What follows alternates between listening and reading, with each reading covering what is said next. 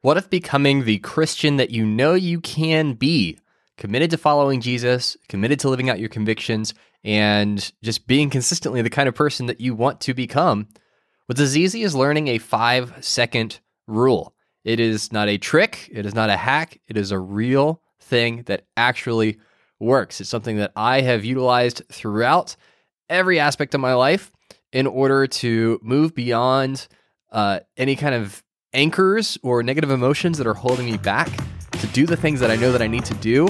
And it has incredible applications for every aspect of your life. So I hope you enjoy this breakdown of the 5-second rule and how you can use it to become a more effective disciple.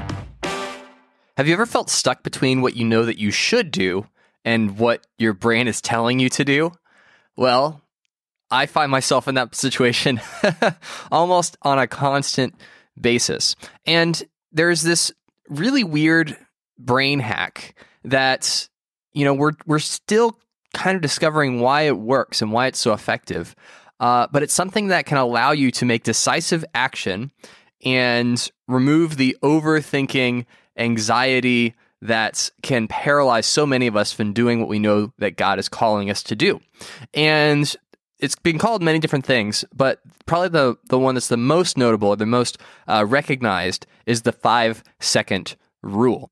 So the 5-second rule is simply that whenever you face a situation, a decision that you know in your gut what you should do, but your brain is screaming at you not to do it, you simply count down from 5 in your head, and then you just go. So you literally go 5, 4, 3, 2, 1, go.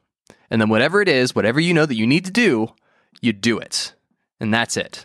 And what this does is it creates a short circuit in your brain, because your brain is really designed to do a couple of things. One of the big ones is keeping you alive, keeping you out of danger. And the way that this plays out in our lives is whenever we're faced with a situation that causes anxiety, that causes stress, where the outcome is uncertain or it's uncomfortable, our brain is actually saying, you don't want to do that. Think about all these terrible things that might happen to you when you do that. Think about how exhausted you're going to be if you don't press snooze on your alarm. Think about how bad you'll feel if you walk up to the girl across the room and ask her to go on a date with you and she says no. Think about that. You don't want that to happen to you, so don't do it. Don't step out and take action. Our brain is designed to do that. And for thousands of years, it kept us alive. So I'm grateful for that. But it can get in the way when, on a gut level, you know what you should do. Because at that point, you're like, okay, I know what I need to do. I know what I should do. But I also feel this internal force holding me back.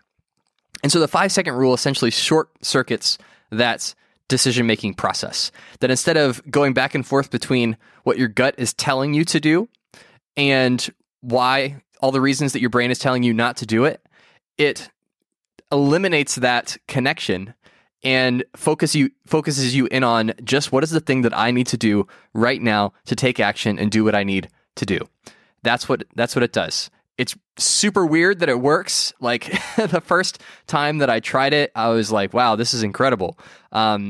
If you're looking for like an easy way to kind of test it out, use the 5-second rule to get out of bed. It's a relatively low stakes situation that you can kind of test this out and see if it works or how it works for you. And so I started doing that with my morning routine. Is every single day at 6 a.m., my alarm goes off. And then when it goes off, I turn off the alarm and then I count down from 5. Because I know if I sit there, I'll think about how warm it is in my bed. I'll think about how I really could like sleep another 30 minutes, 40 minutes, and still technically get my morning routine done.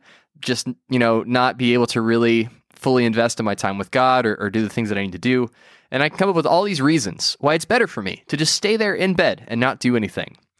But when I start that 5-second countdown, all of those worries, all those concerns just fade into the background. And it makes me laser focused on the fact that I need to get out of bed. I set this alarm for a reason, so I need to honor it.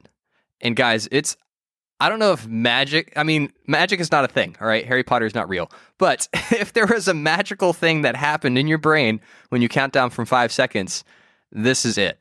So why is this helpful? Why should you consider doing this or implementing this in your life at a broader scale beyond just waking up from bed when your alarm goes off?